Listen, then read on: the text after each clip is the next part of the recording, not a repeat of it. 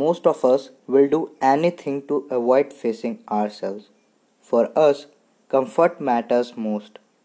But you have to keep in mind that comfort will not lead you towards your goal.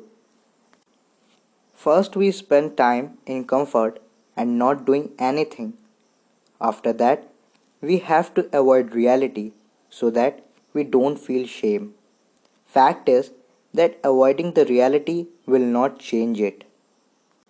Work so hard that you don't have to avoid reality. If we don't avoid laziness, then we have to avoid reality. Work towards what matters most.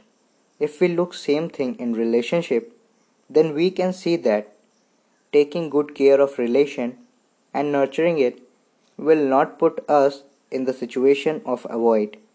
When we want to escape from reality, we avoid it, knowing it's not healthy and will affect in future. We compromise with the comfort without understanding it will serve results. Peace out.